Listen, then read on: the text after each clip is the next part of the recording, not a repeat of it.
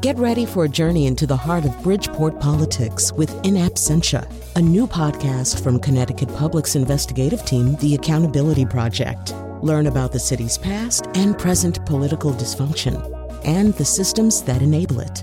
Tune in wherever you get your podcasts. Funding provided by Gregory Melville and Susan Fox and Kathleen Bromage. How do you sum up the life of someone we've lost to COVID-19? There was nothing that you could think of that she wouldn't have an answer for. Like, she had an answer for everything. Maybe because of his stature, like, he was kind of the protector. I think of her laugh, just laughing over nothing.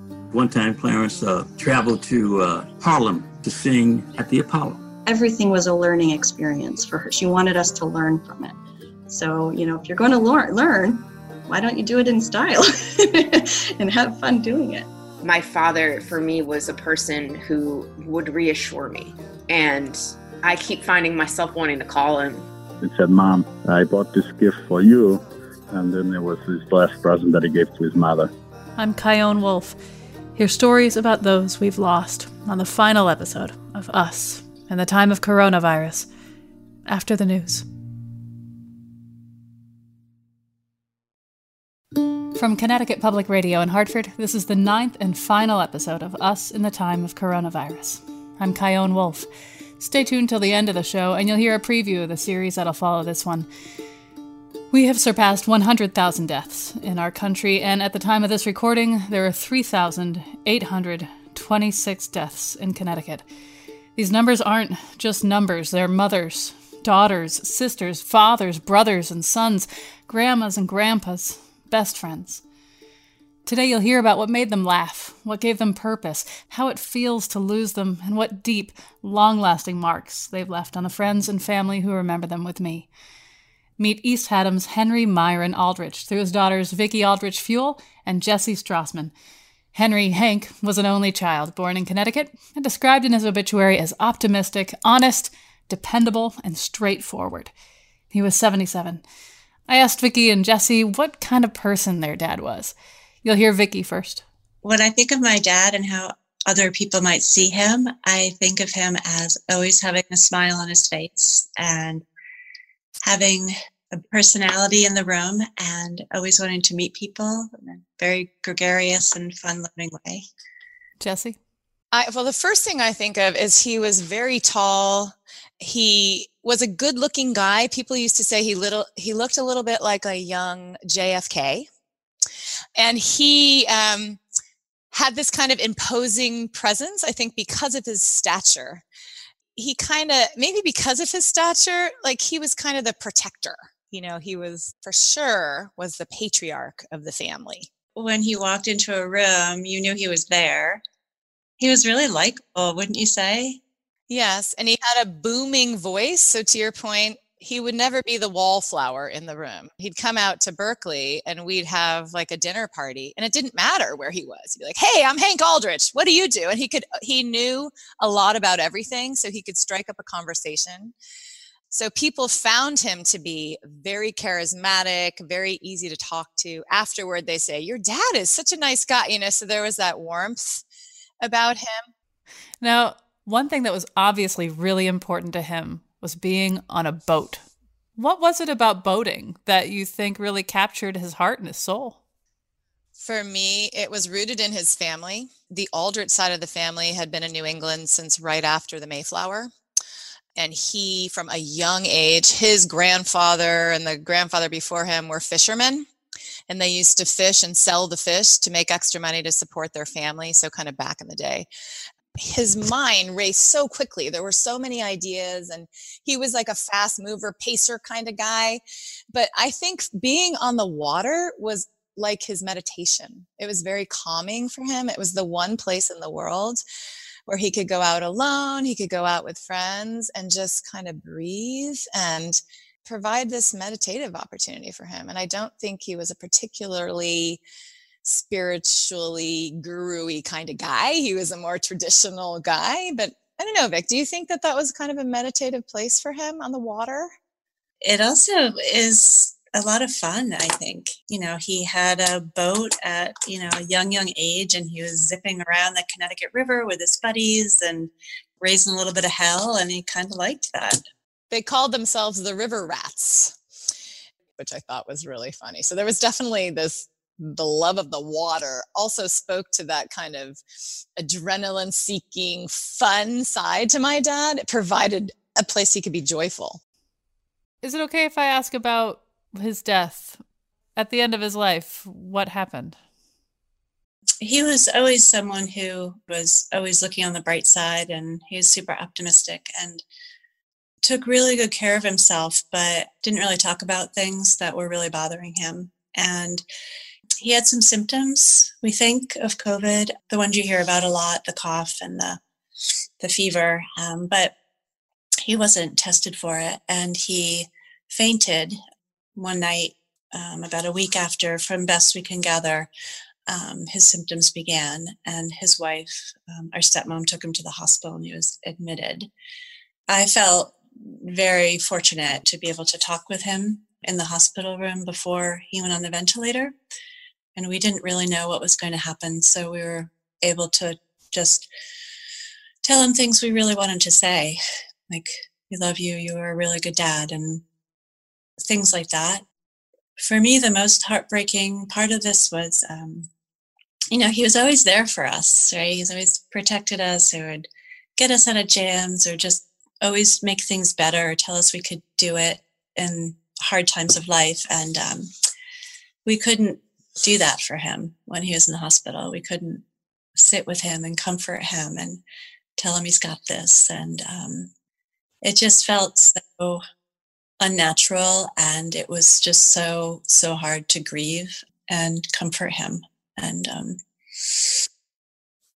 I don't know how to make sense of that, but I think talking a lot about him and hearing his friends' stories and my sister's tribute that she put together, it helps heal a lot to hear that he touched so many people's lives. But that was very difficult. I take comfort in the fact that he died the way he wanted to. He was in charge of his whole path at Middlesex. He very much wanted to try the ventilator. He knew the risks of the ventilator. We were able to speak with him, like Vicki said, during the first week, and have a lot of very meaningful end of life type conversations. I think we both felt a lot of peace and comfort. But he said, I got to do this, Jess. Remember, Vic, we were on the call together because we were like, okay, Dad, it looks like they're taking you to this other. Yep. They're going to put me on the vent. I got to try it. I'm going for it. Like, it was still him totally present in this experience. Jesse and I worked really hard to, as things got close to the end, to really try to honor what he wanted. So things could be on his terms. And, some of it wasn't what I wanted for sure. For example, he had a DNR order that he had put in place years and years ago. And of course, we wanted him to be around longer, but I think we tried to do what he wanted so that it wasn't about us, but it was about him. And I think that that's one of the special things he taught us, is that, it's more about the other person than about yourself. And I'm just going to work really, really hard to carry that forward, that spirit forward. If you could spend a day with him in good health, what would that day be like? It would be going out on his boat and having him take us to all his favorite places, maybe fishing. I don't like fishing, but it was important to him. So maybe having him show me, just listening to his jokes and his sarcasm and his stories. That would be a gift. So I didn't know you didn't like fishing. That's hysterical to me, because literally our entire childhood was spent fishing and getting the eels and the worms. And it's just funny to me that you never liked that. Yeah, I did not know that. My last day with him, and I actually have been thinking about this a little bit, is we would go to Point Judith, where we spent our summers, and we would go to Aunt Carrie's restaurant and pick up a greasy bag of clam cakes, which was one of his favorite foods. And I might even convince him to go across the street and get the Doughboys, which is another one of his favorite foods. He was not always the healthiest eater. And we'd drive out Ocean Road to Point Judith Lighthouse, and we'd sit in the parking lot of the lighthouse because we used to drive there as kids all the time.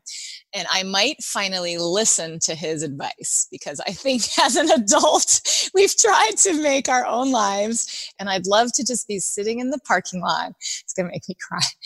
And look at that lighthouse and eat that clam cake and hear him saying, Jess, you really need to put all your money in the bond market, because the bond market is where it's at right now. And I would give anything for that. Is there anything you want to make sure that you say that I haven't asked you about? I'd really like to say thank you to you and to my sister for... Okay, now it's my turn. We've cried a lot this week, so just add it to the buckets. Yeah.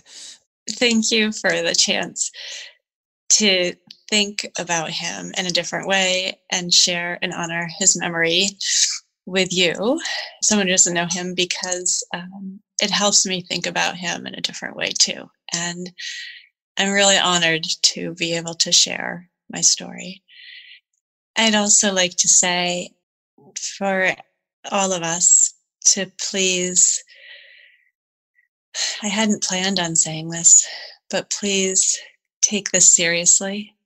It's not a kind virus, and it'll pull people away from you who you love, and it won't allow you to do the things that you really want to do when someone you love is hurting.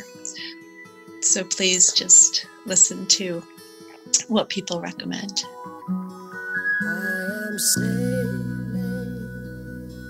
I am sailing home again, across the sea.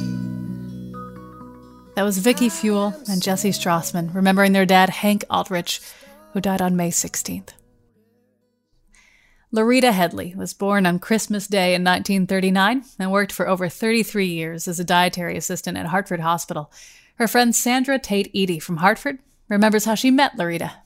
When my parents and I had gone to a party, I met a young man, and he subsequently invited me to a party at his house where he was living.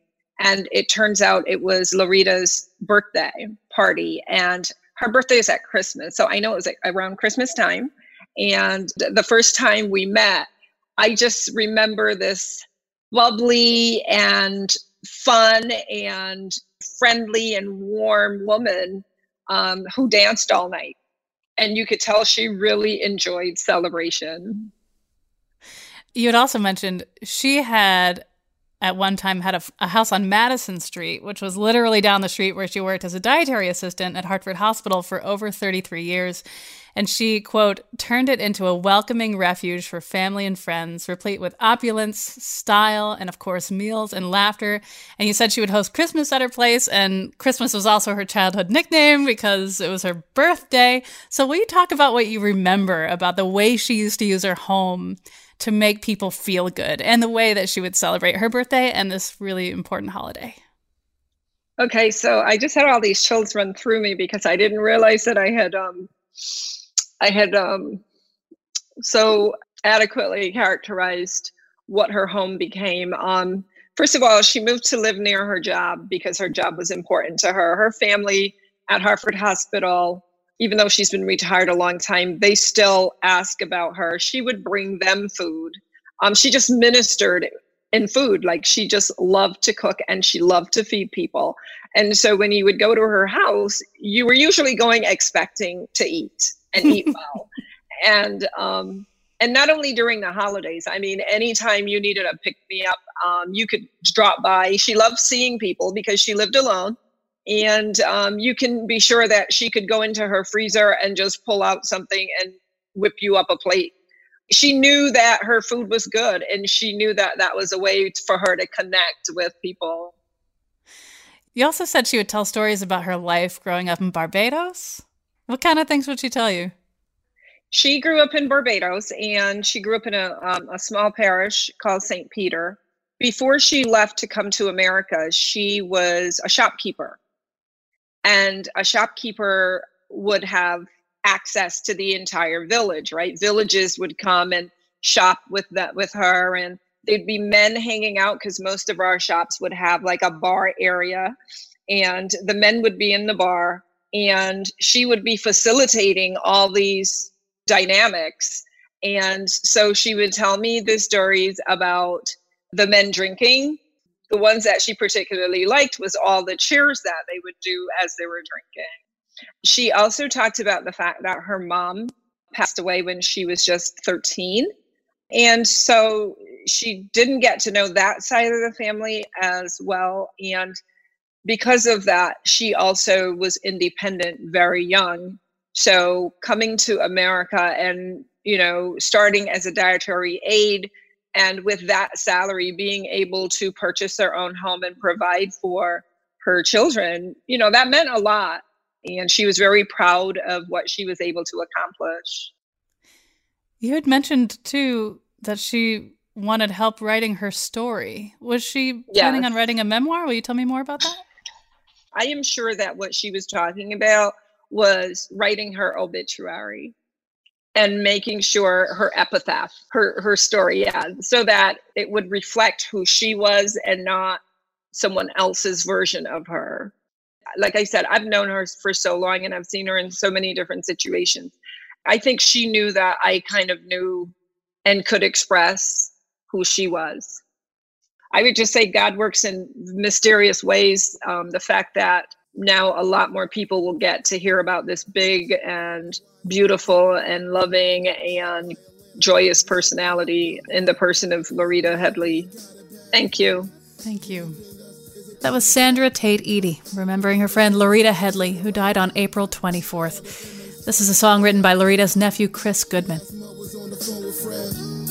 shed a tear when they pronounced him dead. Rest in peace. This world, it was once beautiful. I lost my aunt, it was no funeral. Want everything I love, son. Protect all your loved ones. After the break, we'll hear more stories about people in our state who we've lost to COVID-19. I'm Kyone Wolf. Stay with me on Us in the Time of Coronavirus.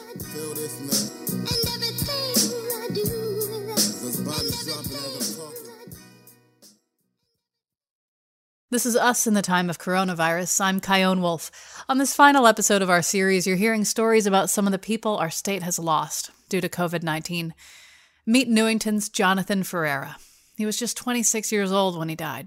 He had a quick wit, he loved going to Comic-Cons, and he was devoted to his parents and friends. His father, Paulo Ferreira, told me what Jonathan was like as a kid. Jonathan was always a happy kid, is always with a smile in his face. He loved reading books. He used to spend most of his summers back in Portugal with our family. He was a really happy kid, and he was a really good, fun, and happy kid. What did his Portuguese heritage mean to him? Was it a prominent part of his life, or? Yes, he really loved being Portuguese, and he was proud of it, and from our history, and he always attended Portuguese church with us. He attended Portuguese school. He graduated with scholarships from Portuguese school, and then he used to go to Sicily. And he loved the vacations back home in Portugal with his aunts and uncle and grandparents. Is it okay if I ask about the end of his life? Yes. When did you know that something was really wrong with him? He was working. People at Home Depot, especially the older cashiers and stuff, they decided not to go to work because they were afraid of getting sick. But Jonathan was working every day. He was 2 weeks in a row. So one day he came home and told us, "I'm so tired. I can't go back to work tomorrow. They asked me if I can go to work tomorrow, but I can't." And then he didn't win. And that same day, that same Monday, he started having fever. On Tuesday, he called the doctor, and the doctor told him there was the symptoms of the virus. And so he could go to get the papers to go do the test. He went there on Wednesday to do the test in the morning. They sent them back, said they were run out of tests. He went on Thursday. They sent him back again because they were out of tests. He went at 3:30 in the morning on Friday, and finally he was able to do the test. By Saturday, he started having a little breathing trouble. He already had lost his smell and his taste, and he started having a little breathing trouble. Monday morning, I saw that he wasn't getting good at all, so he went to the hospital on the 13th of April. So in the beginning, first week was kind of rough, but then the things were starting to improve, and they started getting better. It was getting better and better. And one day, his blood pressure just completely dropped. They had nothing else they could do anymore. And if we wanted to say our goodbyes, they FaceTime, and it looked so peaceful. But he was there, so we were able to say our goodbyes to him. The nurses said that he could hear us talking to him. This was around 5 o'clock in the morning, and then they end up disconnecting all the tubes and everything, and then he passed away around 7 o'clock in the morning. How do you make any sense of any of this? He was just 26 years old. It was very difficult, especially that he was our only son. We are glad that Jonathan did everything possible and impossible to don't get us contaminated. He said, "Daddy, can you make me a room downstairs?" So I made a room for him, and he had like his own apartment. Every time that I had to bring our food or some medicine or something to him, he'll go into his only room, and I'll leave the things in a open area and a table. Even if I come up to the top of the stairs and look to see how he's doing, he'll say, "Daddy, get out of here. Don't risk your life for me." So he did everything possible to keep us safe, to stay, because he understands how seriously the virus was. And that was the kind of person he was, to want to protect you and care for you. Yes, that's exactly the kind of person Jonathan was. He'll do anything for anybody. He'll risk his own life for anybody else's. Is there a piece of his clothing or jewelry or something of his? I have high school ring. His graduation high school ring. When he graduated from high school, I'm going to keep it for myself. He was texting his friends, "If I die, you take this. The other person will take this." I understand that your son gave his mother a last gift. What was that? Yes. In his last day of work, Jonathan came home with a flower, a hydrangea, a pink hydrangea, because his mother loved flowers. So he came over home with it and said, "Mom, I bought this gift for you. Was the last one that we had at Home Depot, and I know you love flowers and you love the pink one, so I bought it for you." And then that was his last day of work, and then it was his last present that he gave to his mother. So we have him planted in our flower bed in the front of the house in his memory. Is there anything else that you want to make sure that you say that I haven't asked you about? He was a lovely son, and I miss him very much. My wife, she'll miss him a lot. They were attached. Him with me, he loved me, and I love him, but with his mother, it was totally different. And he loved his mother, and his mother loved him a lot. So for her, double hard.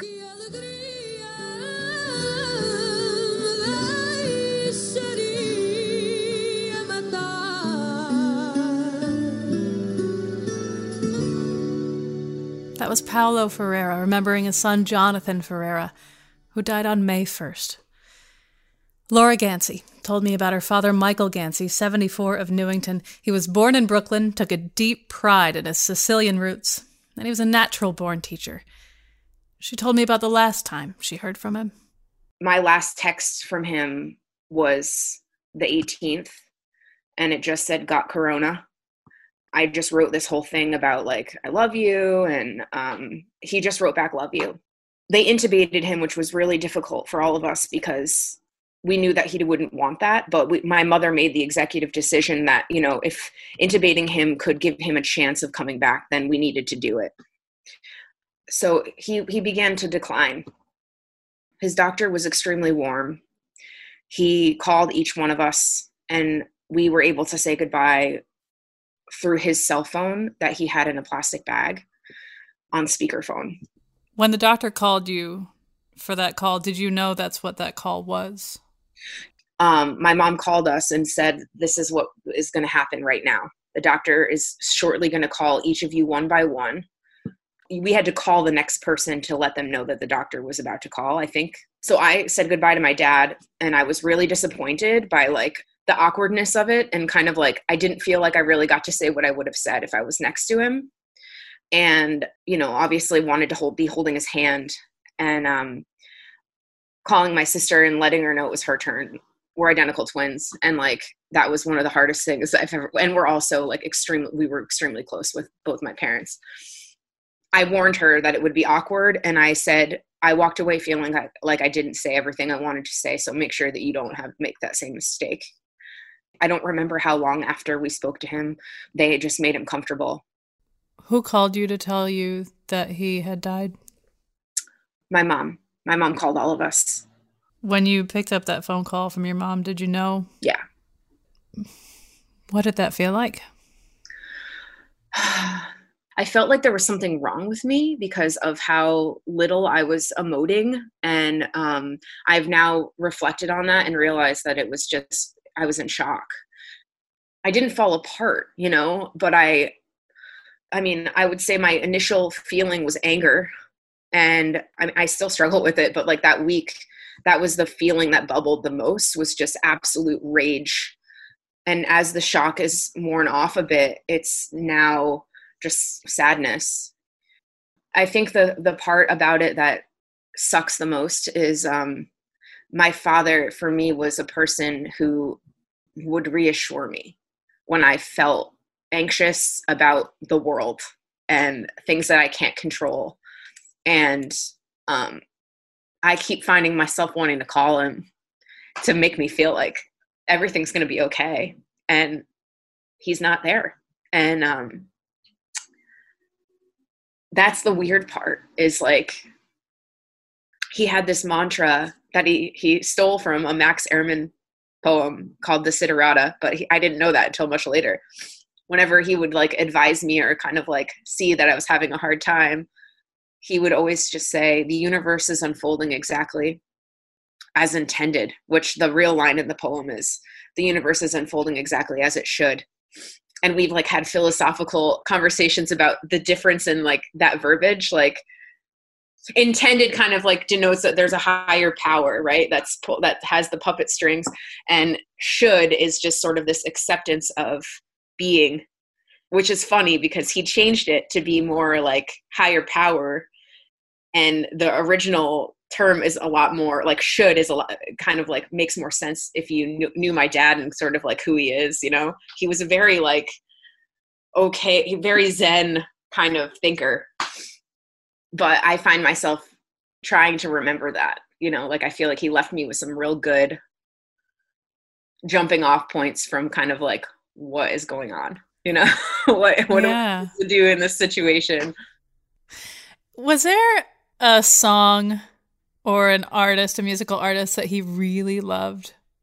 Yeah, actually, it's funny that you asked that. So the song that he told my sister and I over and over again that he loved was Somewhere Over the Rainbow. And he, I think, specifically loved the Ava Cassidy version of it, which is really, really pretty. And he would always be like, you should learn this song. And, you know, Nina and I would be like, all right, Dad, one day we'll get around to it.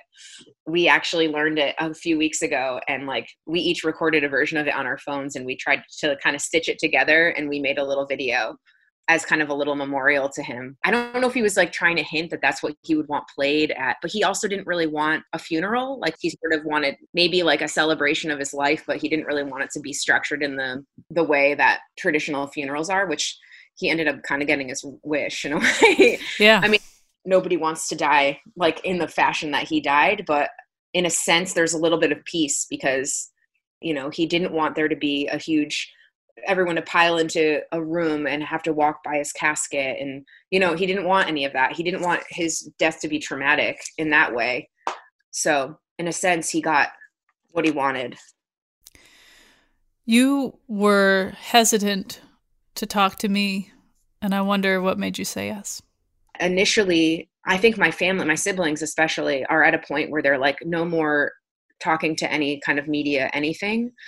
Because we had a couple of people that we were speaking to in the beginning, and it was an option outside of a memorial. And the reason I decided to talk to you is because my dad was one of the most important people in my life, and I want to take every possible opportunity to talk about him, in the hopes that, I mean, it's healing for me, and that, you know, anyone else that might be feeling this loss knows that they're not alone, and that these are deeply traumatic times, even if you're not experiencing a loss. And I just hope that we all can learn how to be vulnerable with each other, and that it's okay. And I don't want to move forward without having had a celebration of his life and feel like I missed any opportunity to talk about how special he was to me and speak to his legacy, basically. And I'm very thankful for the opportunity.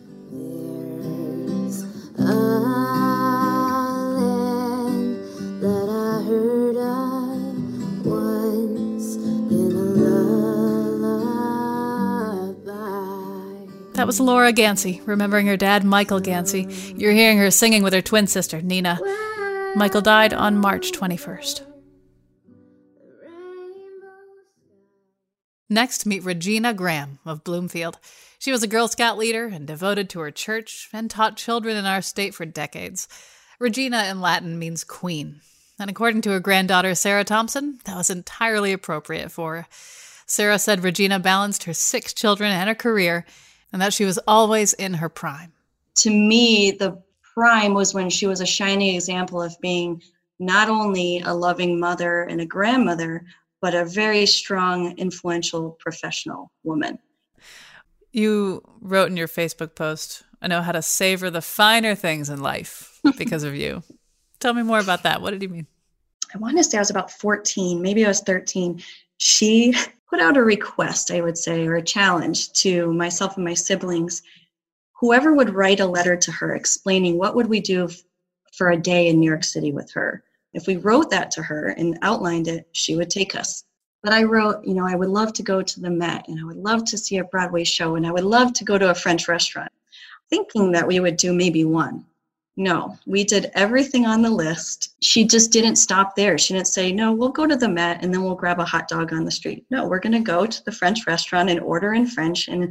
But the overarching umbrella to all of that, the finer things, I really think is that everything was a learning experience for her. She wanted us to learn from it.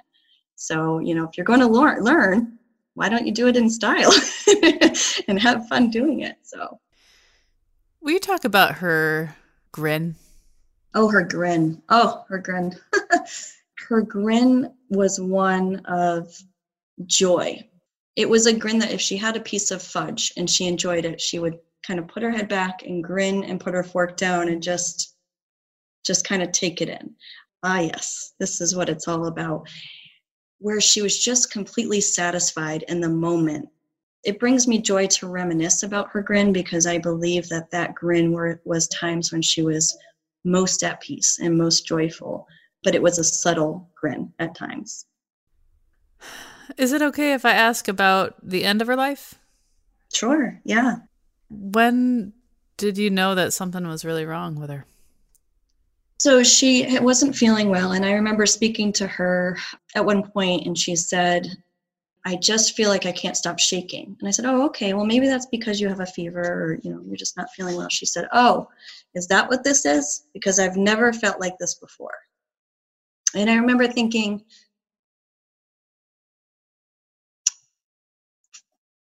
for someone who had been a leader and who had been so strong, there's so much of her life, to say that just struck me. that she was experiencing something not to be taken lightly. And so after that, she had tested positive for coronavirus, and she just fought. She fought for 22 days, 93 years old. And we were able to visit her from outside the window. And so within 24 hours of that visit, she had peacefully passed away while she was napping, which we're thankful for. But yeah, it was just a very quick and very difficult, very, very difficult to not be able to hug her or to see her. So it's a totally different kind of situation to be coping with and to be grieving through when someone is passing away during this time. So we're still navigating that, but it's been hard. What else do you want to make sure that people know about Jean? I believe that things always happen for a reason. And she was such a social butterfly and someone who would have loved to have a line out the door at her memorial celebration and would have loved to see people gathering together in droves, which, believe me, they will when the time comes. But had this not happened, I wouldn't have had this interview with you, and I wouldn't have had an opportunity to share in a different way. And I think that that's such a unique way to honor her, because now maybe even more people will hear about my grandmother, and not just to talk about her, but to honor her and to have her, encourage other women to be leaders, or encourage other women to be both mothers and career women, and to not limit yourself, and to travel and to see the world and to hold tight to traditions. I mean, that's something we didn't talk a whole lot about, but anything that somebody could glean from this, this little conversation that you and I are having that can then carry forward for their families, that's better to me than any one day celebration that we could have for her. Her name can kind of live on through these other stories of inspiration for other people. So, and to not give up, don't give up.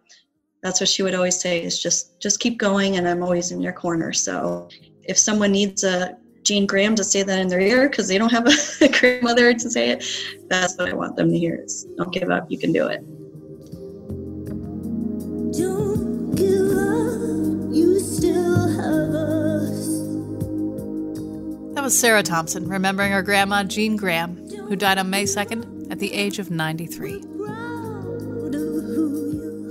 After the break, we'll hear 2 more stories about people we've lost to COVID-19, and I'll reveal the name and premise of our new show. I'm Kyone Wolf, and this is Us in the Time of Coronavirus from Connecticut Public Radio. Stay with us.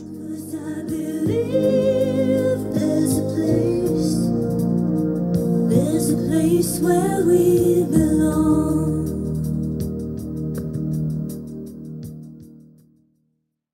This is Us in the Time of Coronavirus. I'm Kyone Wolf.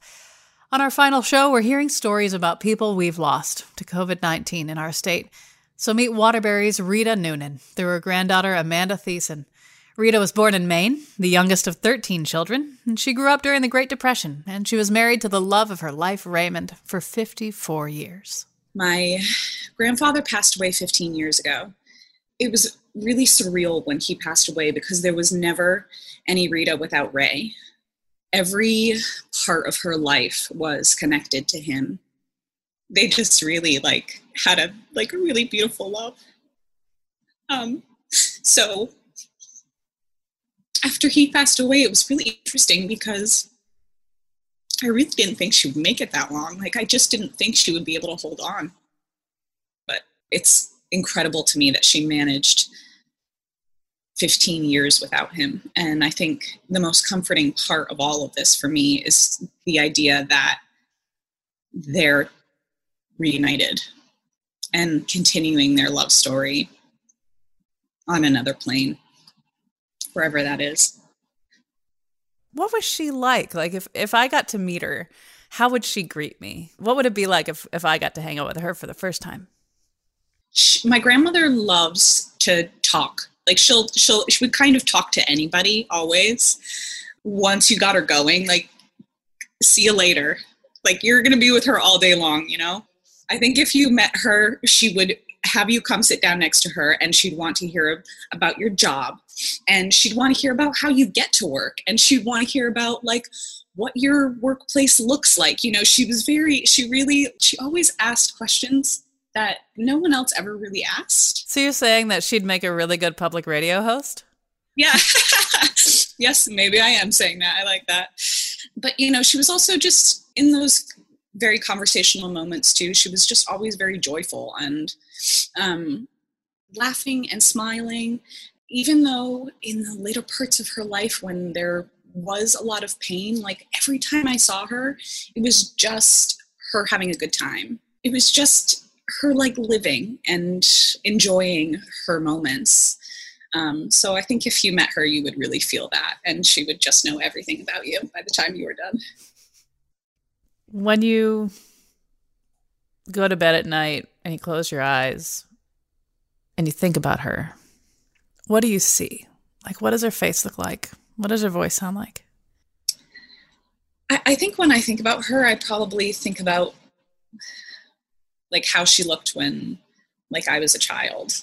She was very, you know, obviously she had the lipstick, but also she got her hair done weekly, and oh my gosh, the Aquanet.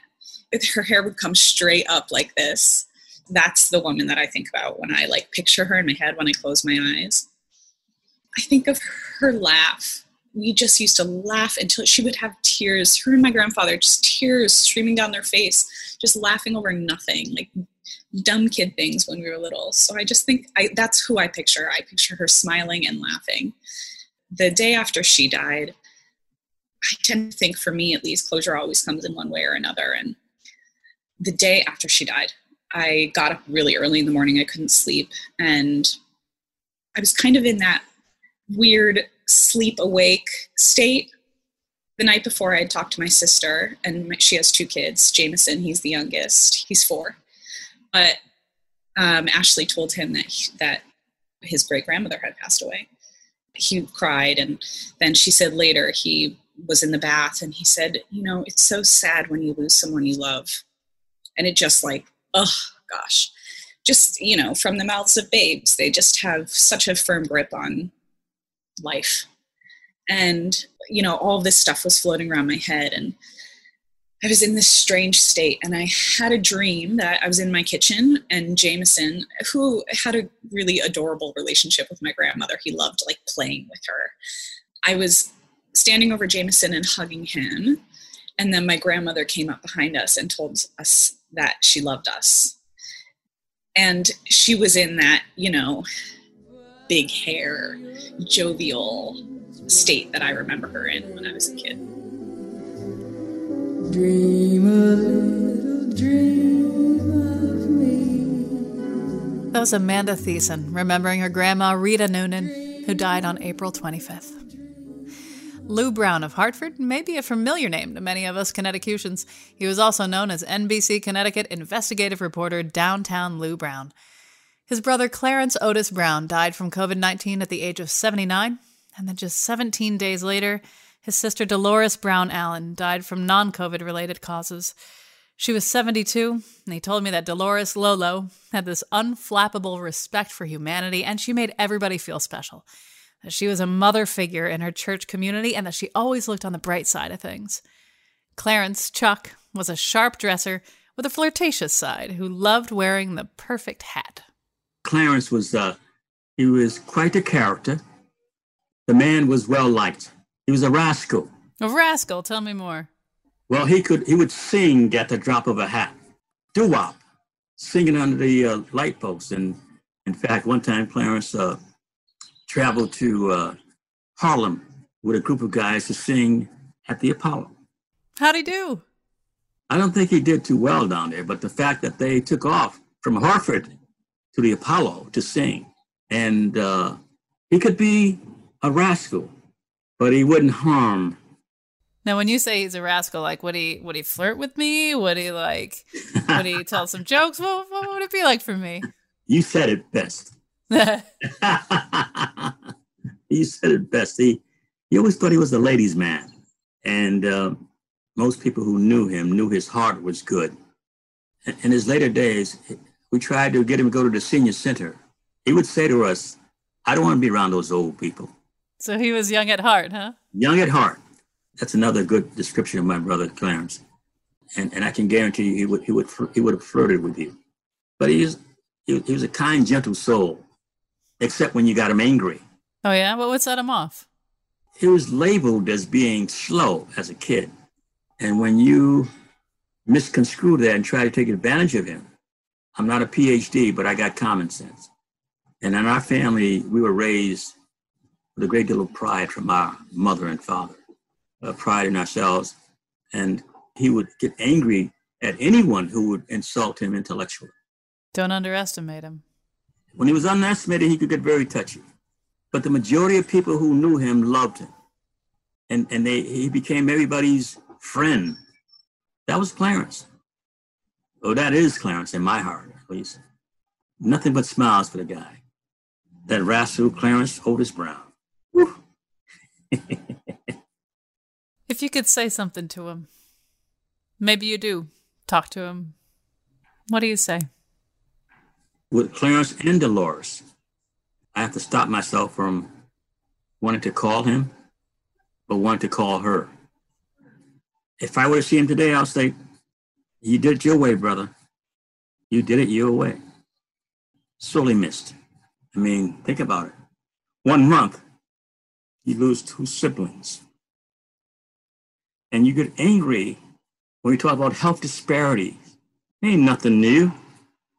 The health disparity question amongst African Americans has never been new. It's been like that for 400 years.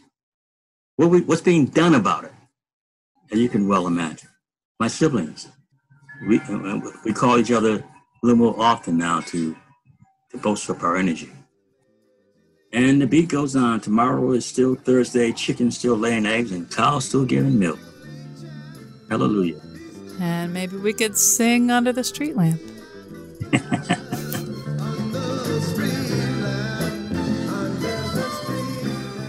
That was Lou Brown, remembering his brother Chuck Otis Brown and his sister Dolores Lolo Brown Allen. Since this is the final episode of this show, I want to tell you about what's coming up next. I've been developing the idea for this new show for years. I really wanted to talk about things that many people may find difficult to talk about, from people who are experts on their own experiences. I wanted to humanize the stereotyped. I wanted to examine the nuances of how we react to and process the world around us. Get personal, get vulnerable. Now, the last time I was in our studios was on March 13th, just 3 weeks before the show's original April 4th launch date. I was putting together the first set of promos for the show, and then the coronavirus hit our state. We held off on launching it, obviously, so we could debut the one you've been listening to for the past 9 weeks. And because the pandemic is ongoing, I'll continue to discuss issues around coronavirus in different ways moving forward. But now, I want you to meet Audacious. What has my legacy been so far? How do I actually want to die? And diving into all those questions started fueling me up again, like I started to feel alive again through thinking about my own death. It's okay to stutter. You don't have to hide it, even if somebody laughs at you. That first day of homeless, my children kept hypothesizing as to where we were going to go. Did you buy a house, Mommy? Did you buy it in a nice neighborhood with no garbage? Do we have our own bedroom? Is it a mansion? And I said, I can't tell you yet, because I couldn't. And I said, surely, God, there must be some ways, and we will not be on the street tonight. I spent a lot of time talking to people who've had mastectomies, both due to cancer and not.